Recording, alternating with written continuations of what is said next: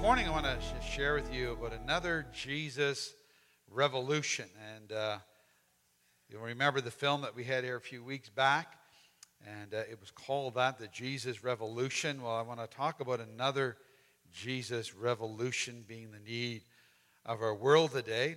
And in doing so, I'd like to read out of Revelation chapter 2, 1 to 7, one of the first messages to the 7 churches in the book of Revelation. And that's kind of helps us with what things we need to do to get ready and to prepare ourselves to see another Jesus revelation take part in our world. And so you'll see that on the screen. Otherwise, you can get a Bible app on your phone to follow along, or if you have your Bibles with you. I was kind of thinking about that, of the difference that's changing in the Jesus revolution, seeing people bring their big Bibles to church. And most of us today leave our big Bibles at home, and we just snap out the phone and we, read whatever version the pastor may be using, because on your phone you have every version under the sun that you can just apply to. So a little bit different today than it was yesterday, but still important that we have the Word of God and read the Word of God and keep holding to the Word of God. So I want to read Revelations 2, 1 to 7. It says, "Write this letter to the angel of the church in Ephesus. This is a message from the one who holds the 7 stars in his right hand, the one who walks among the 7 gold lampstands. I know all the things you do. I've seen your hard work, your patient endurance. I know you don't tolerate evil people. You've examined the claims of those who say they are apostles but are not. You've discovered they are liars. You have patiently suffered for me without quitting. But I have this complaint against you. You don't love me or each other as you did at first. Look how far you have fallen. Turn back to me and do the works you did at first. If you don't repent, I will come and remove your lampstand from its place among the churches.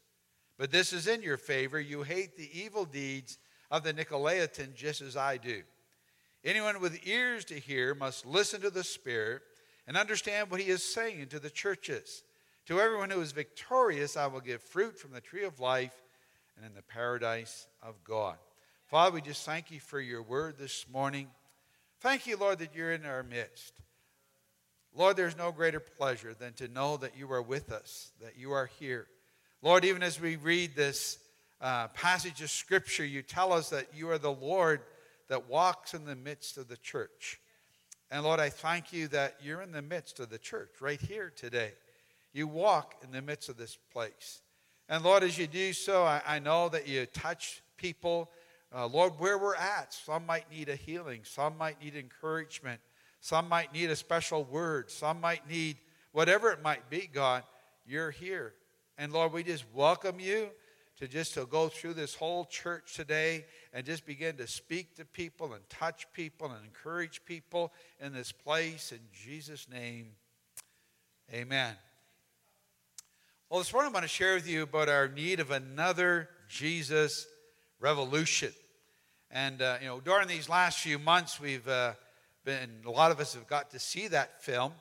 And it's been interesting that it has surprised Hollywood as it has grossed over $50 million in the box office. And so for a film, that's a pretty good thing to happen. For a Christian film, that's pretty much like a miracle that has taken place. So back in the 60s and early 70s, a Jesus movement was happening among the hippie generation, or the young generation, in which Time magazine kind of changed that, and they called it the Jesus Revolution, as they recognized that many young people, many young adults and hippies were coming to faith in Christ. And that it was a real revival that was taking place in North America. And that's why they ended up calling it a Jesus revolution. It wasn't just a revolution, but it was a Jesus revolution of people calling out to Jesus. Now this week I just happened to get a magazine. It's called The Servant. And it had some articles on the Jesus revolution. And what caught my attention right away was the title article. It says, "How God Transformed an Unlikely Generation and How He Can Do It Again." And I like that. I believe that with all my heart. How God transformed an unlikely generation and how he can do it again.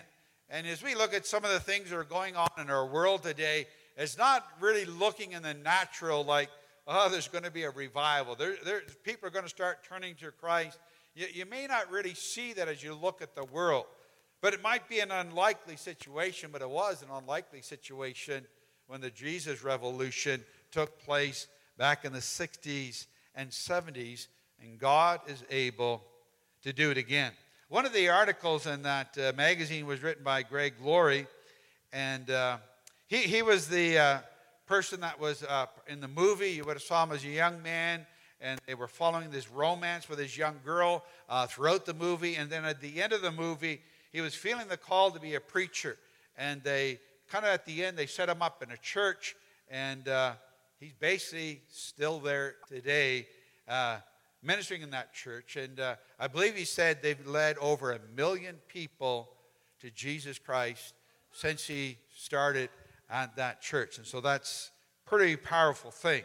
And he was a person that was part of that Jesus Revolution and then continued on welcoming people to come to his church. And so that's a pretty cool thing. Anyway, in his article, he noted some similar conditions of today that can be compared to conditions back then. And he kind of talks about back then in the 60s and 70s, there was the idealism of the flower power. The idealism of drugs and alcohol, how it promised higher consciousness, but really only led to despair and overdoses. Free love resulted in broken hearts and diseases. And many kids ended up growing up in broken homes where there was only one parent and sometimes none. And it would seem that, we look at that, well, we're right back there again. And if not really in a worse situation, where today we're following a lot of empty, unfilling idealisms that are out there. Drugs and alcohol abuse are really rampant. The free sex is still causing lots of problems. And we still see more and more homes, people coming from broken homes than ever before. And then as we look at what's taking place in that younger generation that is coming up, those 13 to 18-year-olds, they're called the Generation Z. And they say they're the loneliest generation right now.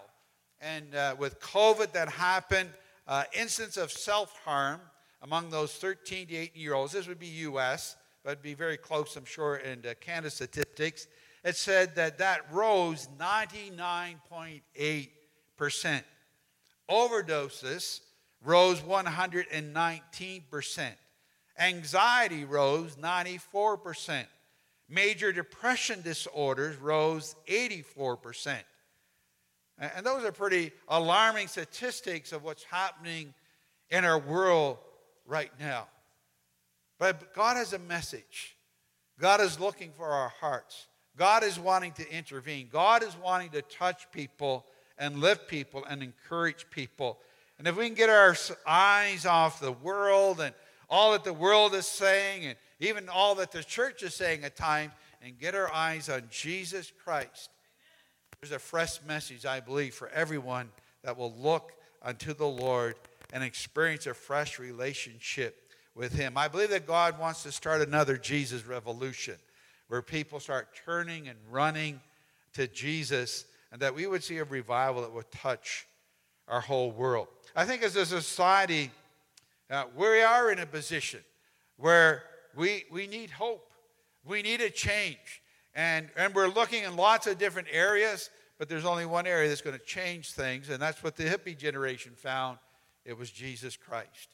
And more people are starting to realize that we need to make a choice. We need to make a decision, and we need to surrender our lives to Jesus Christ. And we look at the world, even politically, economically, it's really a mess out there.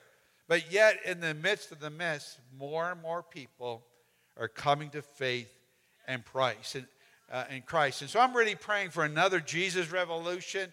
And as we think of all the revivals that have happened, in these last 25 years or so, Pensacola, Mobile, Kansas City, Redding, Asbury, just to mention a few. We're believing that that's going to increase and going to increase more and more, where we're going to see more and more people come to faith in Jesus Christ. And that's one of the things that this Greg Glory has, that sentiment that he's expecting another move of the Holy Spirit to touch our world, where people will come to Jesus Christ, and that it'll be a far greater movement that not just touch North America, but touch our whole world.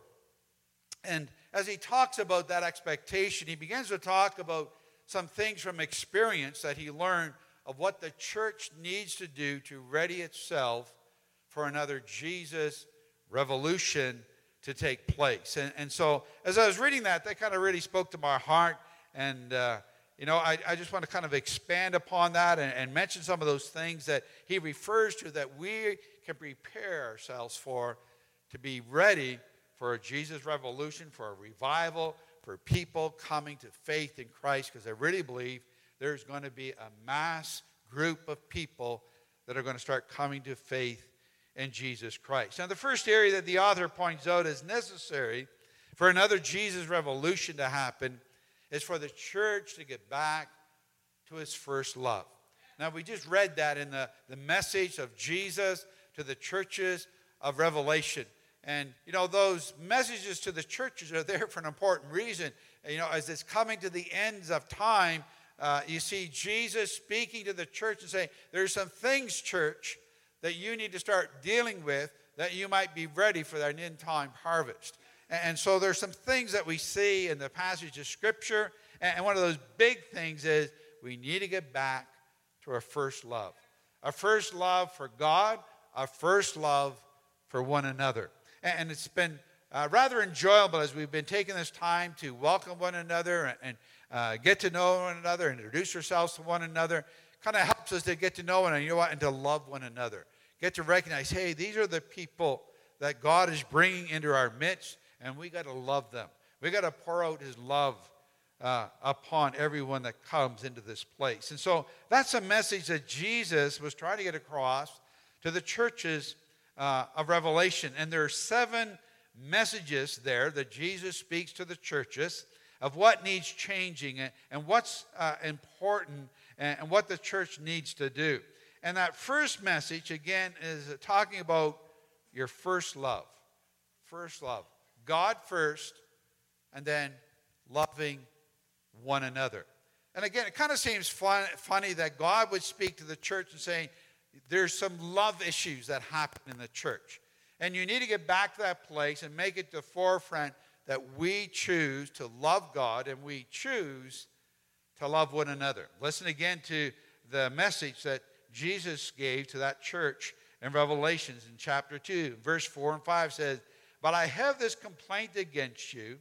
You don't love me or each other as you did at first. Look how far you have fallen. Turn back to me and do the works you did at first.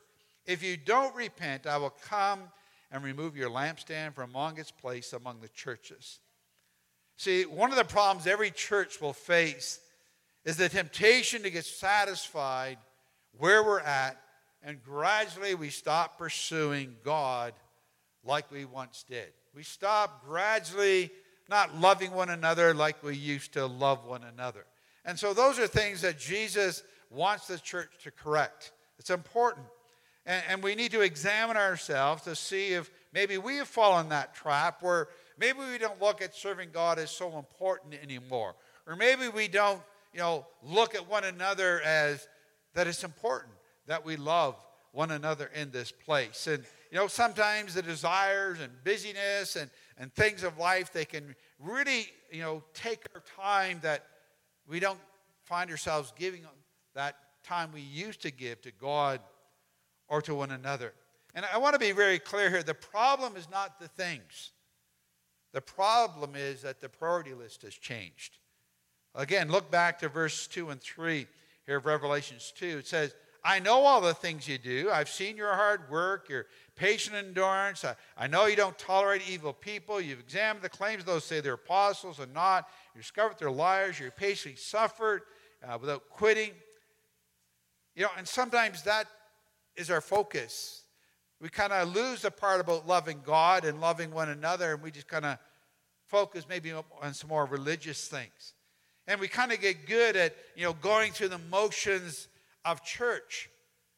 But maybe it's not impacting you anymore because we're not focusing on one another. We're not focusing on loving God. Just like this morning, I just felt that so strong as we were singing that song. And even as they sang it the second time, it's like, man, we're singing it wrong. It's Jesus singing that to us. I want your heart. I want to know you. I want to get close to you. And that's what his desire is for us. And we just need to come along and say, Lord Jesus, I give you my heart. I don't want to fight over this no more, Lord. I just want to give it all to you. I give it all, Lord. And maybe you're here today and you've been fighting that battle. You're trying to say, oh, should I give it all to God? And you're trying to do these things and you're trying to do those things. And it's just not working out. And the Lord's just saying to you, I want your all today. I want your all. Give me your heart. I want your heart today. And so that's part of what's being talked about here, that God is wanting us to get back to that place. We give our all to Jesus. He's our focus. He's our desire. We base everything about that desire to serve him and to love him and to love one another. And we're all needed. Whether you're a new person to church or whether you've been a person in church all your life, we do need one another. We really do. And I'm sure if anyone who's been a Christian for any amount of time, you will go through seasons in your life where you'll look back and just say, oh, I'm so thankful that I knew some other Christians that helped me through this time. So if we're wanting another Jesus revolution, we need to get back to that focus, loving God, loving one another. That really needs to be so very, very important. And you've been hearing me saying quite a bit of late, like, let's get our focus on Jesus. That's where it needs to be. And, we've been bombarded with so many ideas and so many things we should be doing and, so many things just racing through our minds that we just got to throw those aside and say, I got to focus on Jesus and loving him and then loving one another. And so that's something that's very important that this author found, that being a part of the Jesus revolution, starting a church, he realized that that's what needed to happen in the church. The church needed to be ready to love people. And you remember in the film, there was a lot of people in the church, they didn't want those hippies to come into the church. They didn't want those younger people to come into their church. And so they kind of snubbed them. And then when they saw they were starting to come anyway, some of them left and said, no, I don't want that. I don't want to be there with them. And they missed what God was doing at that time. We don't want to miss what God is doing. Then a second part that he spoke about of the need of the church for another Jesus revolution is to pray. And again, that's a real basic one. It's kind of a no-brainer. But yet, it's one of those areas that we often avoid as churches to come together to pray. I know that probably all of us pray.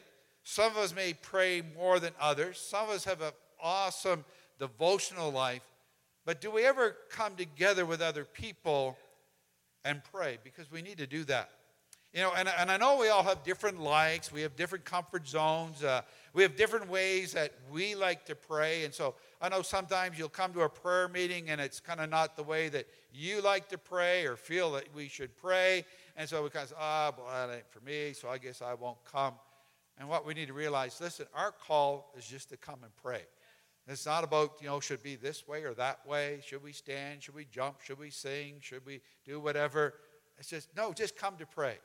Pray with one another. Pray with one another. Come in agreement with one another to believe God for something good to take place. And so that's why we want to encourage you.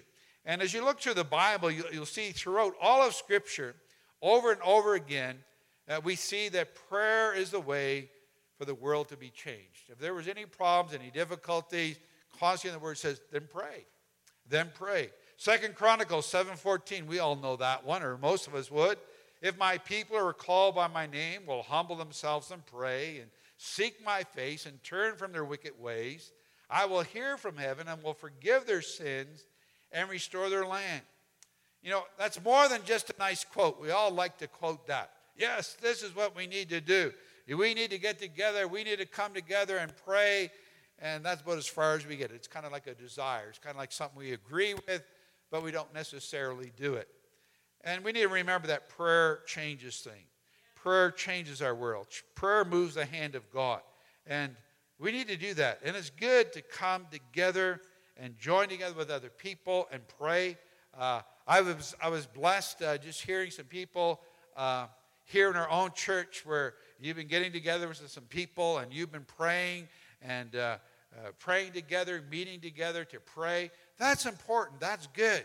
And, if you can't make it out to a church one, then make it out to where there's another group of Christians who are praying and pray together.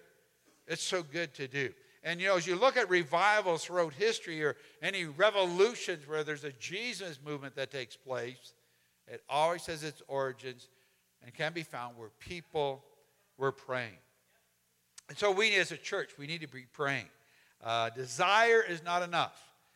Praying at home is not enough. We need to come together or get together with people and to pray. And, thinking of some of you guys, Monday night, there's a group that gathers down that ideal carpet, and they will pray every Monday night. That's a good place to belong. It's a good place to go to pray and to believe. If you're free Wednesday night, come and join us here. Thursday night, come out and join us out on the reserve. And so lots of different opportunities to pray. Third thing in this article that he spoke about of the church is that the church needs the Bible. It needs to hold on to the Bible for another revolution for Christ to take place. And again, it's kind of like, man, that's a real basic that would maybe come to our minds. But the reality is that not every church uses the Bible anymore. Sometimes you go to church and all you hear is stories. Sometimes, you'll hear other books that people will refer to, and they're not referring to the Bible anymore. So it can be a big problem in our world today to go to a church and find a church that actually uses the Bible and speaks from the Bible. And that was a problem way back when Jesus was talking about it. But even back then, there were seeker-friendly churches and churches that, wanted to make it easier for people to come to faith. And so, you don't have to worry about this. You don't have to worry about this. You can live any way you want and so forth. And that's still happening today. It still happens today. We have churches that like to do that and, just don't stress anything about correcting our lifestyle. And yet the Bible says, no, we need to repent. We need to repent.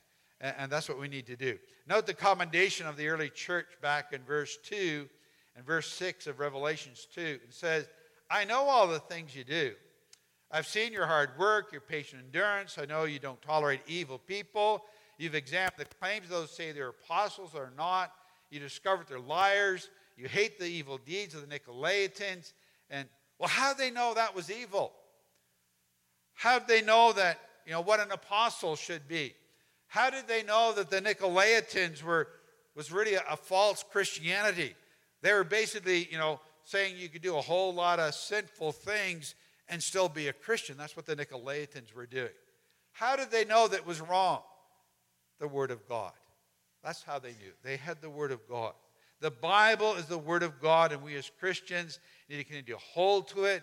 We need to avoid the trap of taking some verses and leaving out other verses. We need to hold to the truth of the Word of God, especially when we have people out there today that want to ignore some of the Bible or take bits and pieces of the Bible so they can tolerate behaviors that are not consistent with Christianity. The Bible knows best, and we need to keep that as our textbook for life and for church. And that's why when you come here, you'll hear us read a portion of Scripture. We'll refer to scriptural passages because we want you to know we're not up here. We don't want to speak opinions. We want to speak what the Bible has to say and to let you know what the Bible has to say. And we need to get hungry for what the Bible has to say. There's so many voices that are out there today and telling us do this or do that. And even in churches, they're telling you do this, do that. We need to look to the Word of God. Your directions will come right from there. Very clear directions, good directions that you can count on by looking to the Word of God. 2 Timothy 3:16-17 tells us and reminds us, all Scripture is inspired by God, is useful to teach us what is true, and to make us realize what is wrong in our lives. It corrects us when we're wrong and teaches us to do what is right. God uses it to prepare and equip his people to do every good work. That really pretty much describes what the Bible does for us. Why we need the Bible. Because the Bible teaches us. It teaches us what is right and what is wrong. It helps us to realize that, sometimes maybe it won't give you an exact word that this is wrong or that is wrong, but as you begin to read it, you'll catch the drift of it and realize, no, this is not where I'm to go. He uses it to prepare us and equip us to do every good work. That's what the Bible does. And it needs to stay central to our faith. It needs to be followed whether we like it or not. Sometimes you can read portions of the Scripture and I don't like that portion. I don't like that part. It's the Bible. It's the Word of God. It is the truth. We need to hold to that truth. And, you look at that, remember that movie, again, that picture where they were coming in. They had the nice big Bibles and holding those big Bibles. And I know most of us still have those big Bibles, even though I don't see too many today. I know that we're using our phones or we're using an iPad or whatever. But something about reading it out of the Bible, out of a book too. I know my own personal devotions. I don't like using my iPad. I use that for my sermons, but I like using a nice big old Bible. I just like holding that and reading it out of there. It doesn't really matter, but to me, I kind of like doing that. But it's important. The Bible is important to us. And then fourthly, the article kind of switches to look at some practices of practicality that need to happen in the church too. If we really want to see a Jesus revolution take place in our own church, then there has to be an expectancy for it. You got to start expecting it. You got to start believing for it. You just not talk about it. You got to start believing for it. You got to start looking for it. There has to be an expectancy there. Sometimes we can get so discouraged by circumstances and even how our church may be going, and sometimes you can lose the expectancy. There's always going to be naysayers out there. There's always going to be people who will discourage you. There's always going to be things that will be negative and people that want to, get their own following or want to divide. They want to destroy the church. And the Bible's pretty clear. It says, stay away from people like that. Why do we keep tolerating people that kind of try to take us away from God instead of draw us to God? So anyway, we got to be careful of that. But, something that's important, if a church needs some attention, and churches do from time to time because Jesus himself is speaking here to the church and telling them that, yes, church, there are some things that you need to pay attention to. But you know what? If a church needs some attention, you know where we need to go? Go back to loving God and loving one another. There's where we need to go back. That is where we need to start building and go back to what builds a church in the very first place, loving God and loving one another. And if you've lost your expectancy or your passion, I really encourage you to recognize that and do something about it. Because if you don't, you're going to go down a road where eventually you'll probably not even serve God anymore.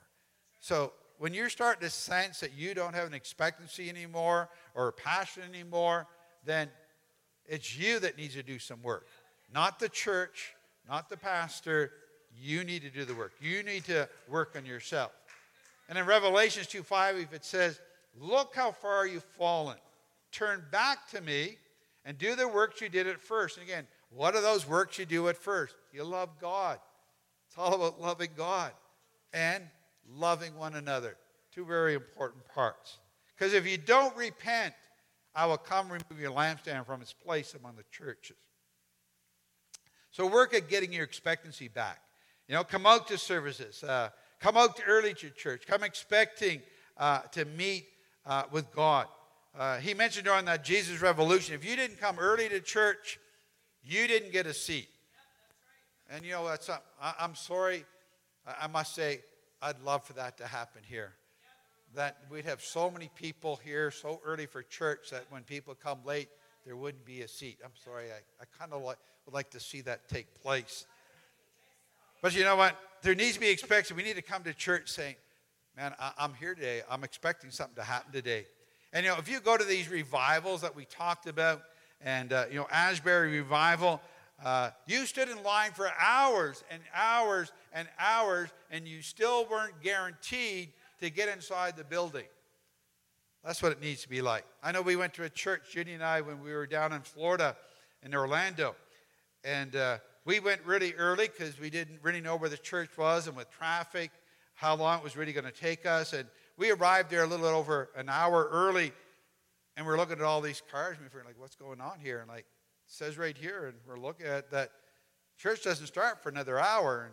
And I guess we don't have time to get supper. And we just went quickly to a gas station that was right nearby and just grabbed some water and something to quickly eat. And we get in that church, and we're still 45 minutes early. And then they tell us, oh, well, you're going to have to wait because you can't get in the lower bowl because it's full.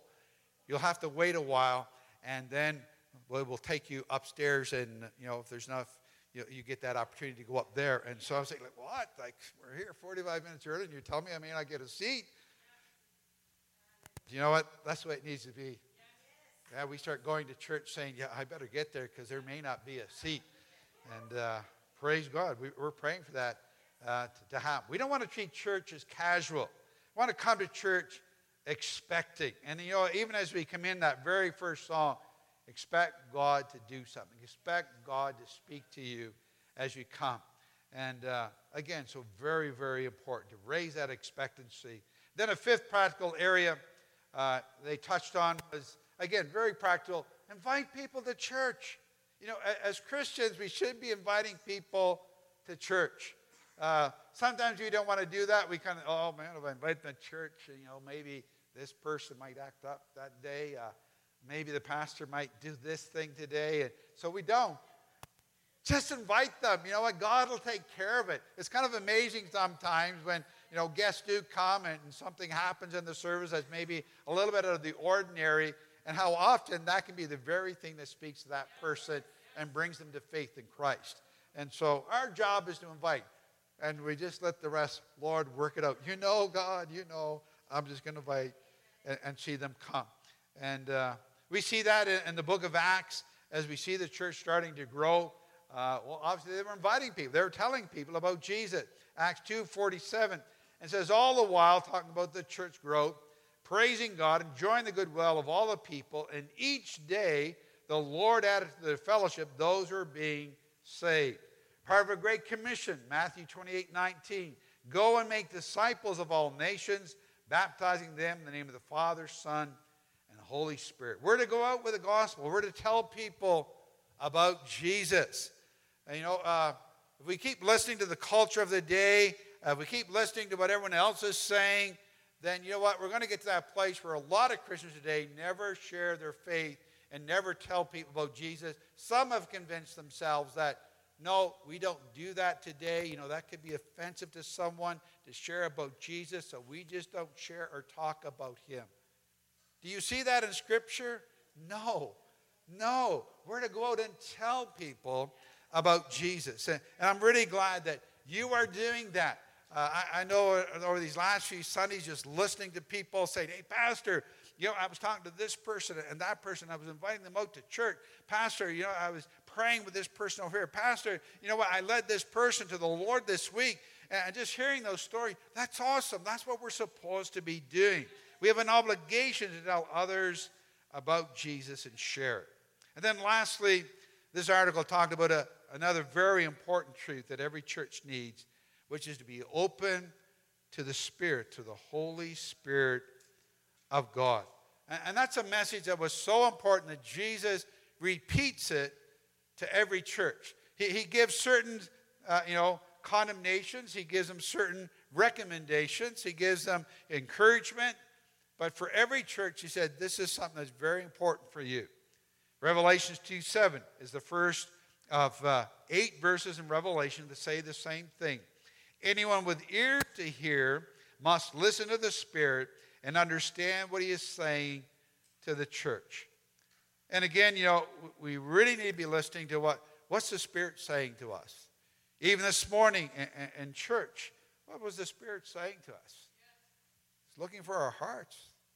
He's looking for our hearts. We can, listen to what society is saying. We can listen to what the latest book is saying. We can listen to what the media is saying. We can listen to what some preachers are saying and prophets and all that kind of thing of what they're all saying. But what's most important is that we hear what the Holy Spirit is saying. That's what's important. And again, such a bombardment out there. And we need to get that place that we hear what the Spirit is saying to us as a church, saying to us as an individual, and that we act upon it. And sometimes, you listen to the Holy Spirit and kind of go against the flow of what you want to do. The Holy Spirit sometimes might impress you to do something you don't want to do it because it's kind of a step of faith for you to do it. But, we gradually learn that if you listen to the Holy Spirit, He honors it. He gives us empowerment, and He helps us to do what He's asking us to do. And so God is speaking. He still speaks today. And if we want another Jesus revolution, or we want to see people, a big influx of people coming to Christ, then we really need to be tuning our ears to be listening to what the Holy Spirit is saying. Not the latest newscast, not the latest church magazine either. To be listening to what the Holy Spirit is saying. So in closing here this morning, we want to be another church. We want to be another area that experiences a Jesus revolution. A revival where people come running to Christ. We want to open up our hearts to welcome all the new people that God is going to bring our way. And if you're a new person here today, we welcome you and want to say to you, listen, you are welcomed here. We want you here. Please don't make it a one-time event. We would love to have you come and be a part of what God is doing in this hour at this time, because I believe there's so much more, and we're going to need everybody to help as that harvest comes in. And so if you're new here, welcome. We love you. We want to see you stay with us, and let's work together for the kingdom of God. And as I look around in our church, I see we are getting ourselves ready for what God is wanting to do. We're seeing more and more people are inviting others to come to church. I see more and more of you are sharing about your faith. I see more and more of you leading people to Christ. More and more of you are praying. More of you are putting aside some past offenses and hurts. You're just saying, you know what? I'm not going to let that bother me no more. I'm going to put it behind me. You're going forward. You're leaving those things behind. Seeing people get hungry for God. I see supporting one another, blessing one another, volunteering. And it's encouraging to see that. Last week I was blessed. We had a football player here last week from the Calgary Stampeders. And one of the young guys here in church was up there talking to him. And he went out and he got him a nice, I think it was a Stampeders hat, and signed it for him. I think, yeah, that's the kind of church we are. Yes, that we have people here that will just do acts of kindness and good things for one another. And then another person was sharing about, hey, I was out visiting this person, pastor, and I was able to lead them to the Lord, pastor. And just hearing stories like that afterwards, I was more excited after the service than I was during the service. I was just listening to the good things that God is doing among you. And so I just want to say thank you for being part of the body here this morning. Thank you for touching other people. Thank you for supporting this work. Thank you for being here. We're getting ready for the greatest move of God our world has ever seen. And if you're a new person here today and you've been feeling a drawing to come to this place, I want you to know that's the Lord. He draws us. He pulls us. And if you're here today and you've never come to that place where you've opened up your heart to Jesus and say, Jesus, I give you my heart. I encourage you to do that today. And it can be a simple prayer just like that. Lord Jesus, I give you my heart today. I don't know what all that entails. I don't know what I'm supposed to do next. But I'm ready to say, I give you my heart. Or maybe you've been a Christian for quite some time and you've been struggling. Your faith is not where it should be. then maybe that same prayer could be, Lord Jesus, I'm going to give you my heart. I know you're after my whole heart. I give you my whole heart today. And then as well, after you do that, then take another step and you get baptized. Get baptized in water. And to take that step where, as you get baptized, what you're doing is you're signifying to other people that you have come to a faith in Jesus Christ. And that Jesus Christ is now the person that you're going to follow after. And so if you want to be baptized, or maybe you, as a Christian, you've kind of fallen away for a while, and maybe you got baptized when you were a kid, and it just didn't have the meaning as what it would have today, and you want to be rebaptized, come and see me. We're going to have a baptismal service here soon, and I hope that it'll just be a continuation, that we'll start seeing more and more people come, commit their lives to Christ, and get baptized in water. And so some good things that are happening. But let's do everything that we can to prepare ourselves for another Jesus revolution. I really believe that God is wanting to move upon our world again. We're in a desperate situation. We really are. And people are going to start realizing that Jesus Christ is the answer that we all need. Not just some people need. We all need Jesus. We all need Jesus, and we want to be even a greater part of our lives here today. And so, Lord Jesus, thank you that you pursue us.